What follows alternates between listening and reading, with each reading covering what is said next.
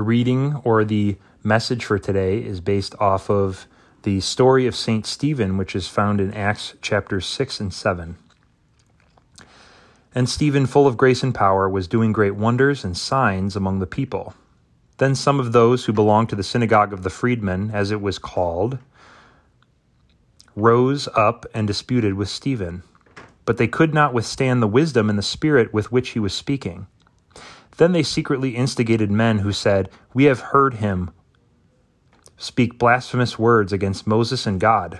And they stirred up the people and the elders and the scribes, and they came upon him and seized him and brought him before the council. And they set up false witnesses who said, "This man never ceases to speak words against this holy place and the law. For we have heard him say that this Jesus of Nazareth, will destroy this place, and will change the customs that Moses delivered to us."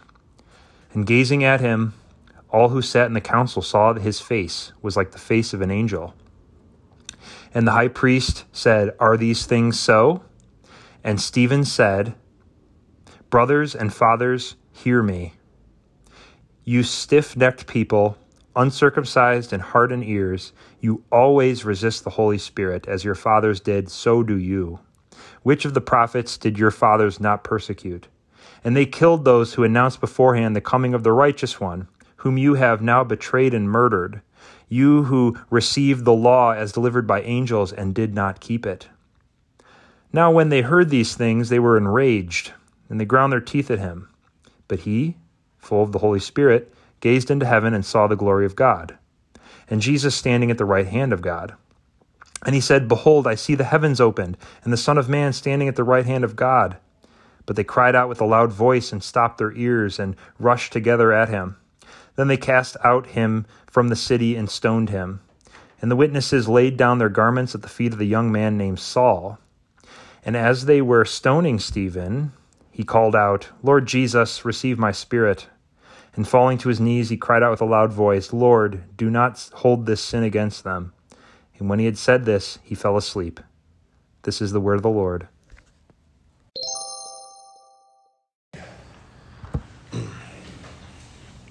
Grace, mercy, and peace be with you from God our Father and our Lord and Savior, Jesus Christ, this Christmas. Amen.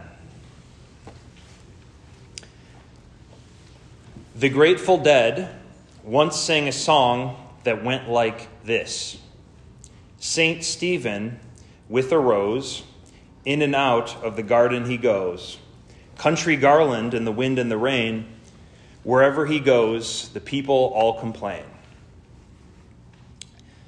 St. Stephen isn't talked much about or thought much about these days, probably because his feast day always comes the day after Christmas, and only in years like this year does his feast day fall on a Sunday. And ever since the 2000s, people really haven't cared much for, coming regardless. And so the body of Christ maybe isn't for everyone. And none other than St. Stephen lets us know that for sure through the events of his life. Though because of this song by the Grateful Dead, I do know that poor old St. Stephen was sung about beginning at the song's first performance at Woodstock 69 with its last performance on Halloween 1983 in Marin County, California. But why did the band stop playing the song? I mean, they performed into the mid-90s, and even without their lead singer, they're still performing today as Dead and Company. Were they concerned that it was maybe too psychedelic and that the sound would follow them into a new generation of fans, and they were trying to get rid of that fan group? No. Were they concerned it was too weird? The lyrics too confusing? Probably not. There's weirder. The real reason was too normal for us. It was also too lame, the reason. Playing St. Stephen every night was too hard. The song was too hard to play. They didn't want to have to practice it. They wanted to just focus on jamming. And so they never played it again. St. Stephen is one of my favorites. First the song, then the saint. He's in many ways the pinnacle of what the Christian pastor wants to be, even though he was only a deacon. He's young, he's zealous, he's one smart cookie, he's full of the Holy Spirit, and the enemies of Christ hate what he has to say. What does he have to say? A common message to us all. Stop being stubborn. Repent. Stop saying you're religious but not acting like it. Stop resisting the work and the will of the Holy Spirit. Your sin has killed Jesus Christ, the righteous one.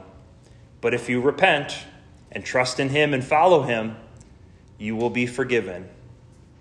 And Jesus will give you everlasting life on the last day. But they rejected this message as they rejected Jesus. Wherever he goes, the people all complain. They lied about Jesus. They lied about Stephen.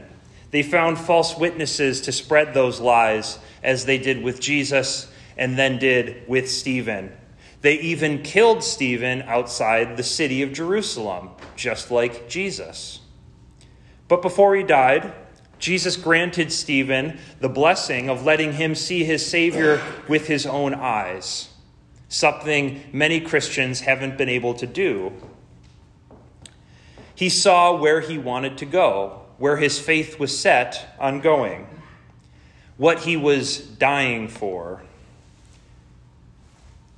But the people refused even to hear of this. The text literally says that they plugged their ears and they rushed at him. My dad often says, shove wet paper towels in their ears. I guess that's what you could do at a concert back in the day. But his strong faith enabled Stephen to follow Jesus and his faithful death, saying, Lord Jesus, receive my spirit. As Jesus said, Father, into your hands I commit my spirit. And even, Lord, do not hold this sin against them, even though they lied about me, refused to hear your word in my preaching and teaching, and tried to foil your will and the work of the Holy Spirit. As Jesus said on the cross, forgive them, Father, for they know not what they do. He was faithful to the good news, Stephen was. He was faithful to delivering the forgiveness of sins through preaching and teaching. And Jesus Christ, he also was faithful to the end, as he calls us all to. And he will be raised up on the last day, just as you will be too, if you have faith and believe in Jesus. When Jesus returns or you go to be with him, do you want to be the one in the large crowd trying to stop the Holy Spirit's work in his ministry of the word in your church community? Or do you want to be a part of the faithful few who are faithful to the very end? That seems to be what the author Luke is trying to pose in your heart as you hear this reading. It's a question to every Christian man or woman, and they must answer this in their heart as they return for Christ's return at their own death. Well, Stephen, faithful deacon of the church, was just as devout as Simeon and even Anna, two other favorites of mine that we heard about in the gospel. Simeon wanted and waited to see the Christ. And the Spirit revealed to him that he would not die until he had seen the Christ. Quite remarkable. To behold the Christ with his own eyes, to touch him, to hold him in his own hands. And we get to hear today about the day that happened. Simeon held the infant Jesus in his hands in the temple. And he got to give thanks to God with the words that we use each Sunday after communion. Lord, now let your servant depart in peace according to your word, for my eyes have seen your salvation that you have prepared. No, it doesn't mean communion's over, so we get to go home. That's not what depart in peace means. What it means is, you, like Simeon, you have literally seen Jesus and held him in your hands in communion. The Savior you've waited for, this is enough. You can die now. You will be given eternal life and be resurrected with Christ on the last day. Here it is. But how? How can a man give another person eternal life, forgive sins, or raise from the dead? Well, Simeon gives Mary a bitter prophecy. And it kind of makes your skin crawl when you hear it. He says, your child is set apart for the fall and rising of many in Israel. He's going to save many people, and many people will be sifted away by him. He's a stumbling block. And he's going to do something big very soon. A sign that will be opposed. Think St. Stephen being rejected like Jesus was. And finally, a sword will pierce through your heart, Mary, will pierce through your own soul. Your son is going to be perfect, but evil people, the world, are going to hate him. What he has to say, what he's going to do for all people. And for that, your perfect little boy will be lied about, slandered, and put to suffering death on a cross for your sins and the sins of all people. It's going to break your heart, Mary, and the hearts of all Christians who meditate and pray on his death will also be struck to the soul. The Christian life is all about coming to terms with how even our own sin leaves us condemned. Yet faith and trust in Christ and his sacrifice always forgives and always gives life. Not only those things, but joy also. The joy of Christmas. The joy of Christmas, with this being the first week, the first Sunday after Christmas of the Christmas season, is that God became flesh for us to be our Savior. It's that simple. And through becoming flesh like that, he enlivens us to be like the blessed woman Anna, to be like the regenerate Stephen or holy Simeon. Specifically Anna, who responded to Jesus' presence in that temple with prayer and fasting day and night. She gave thanks to God.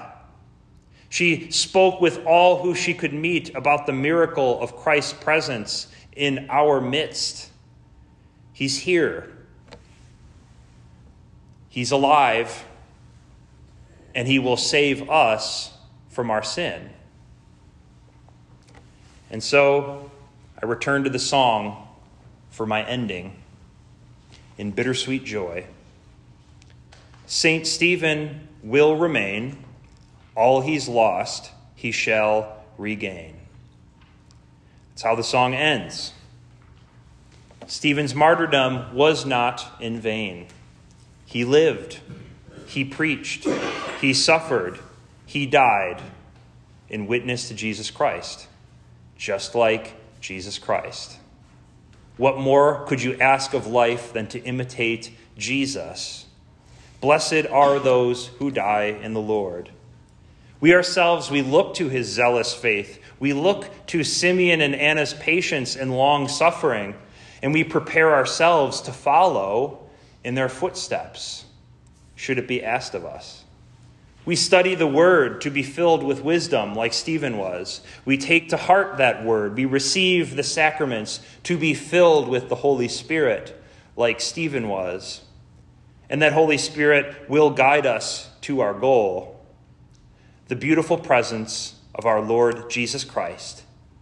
In him there is no darkness at all. Amen.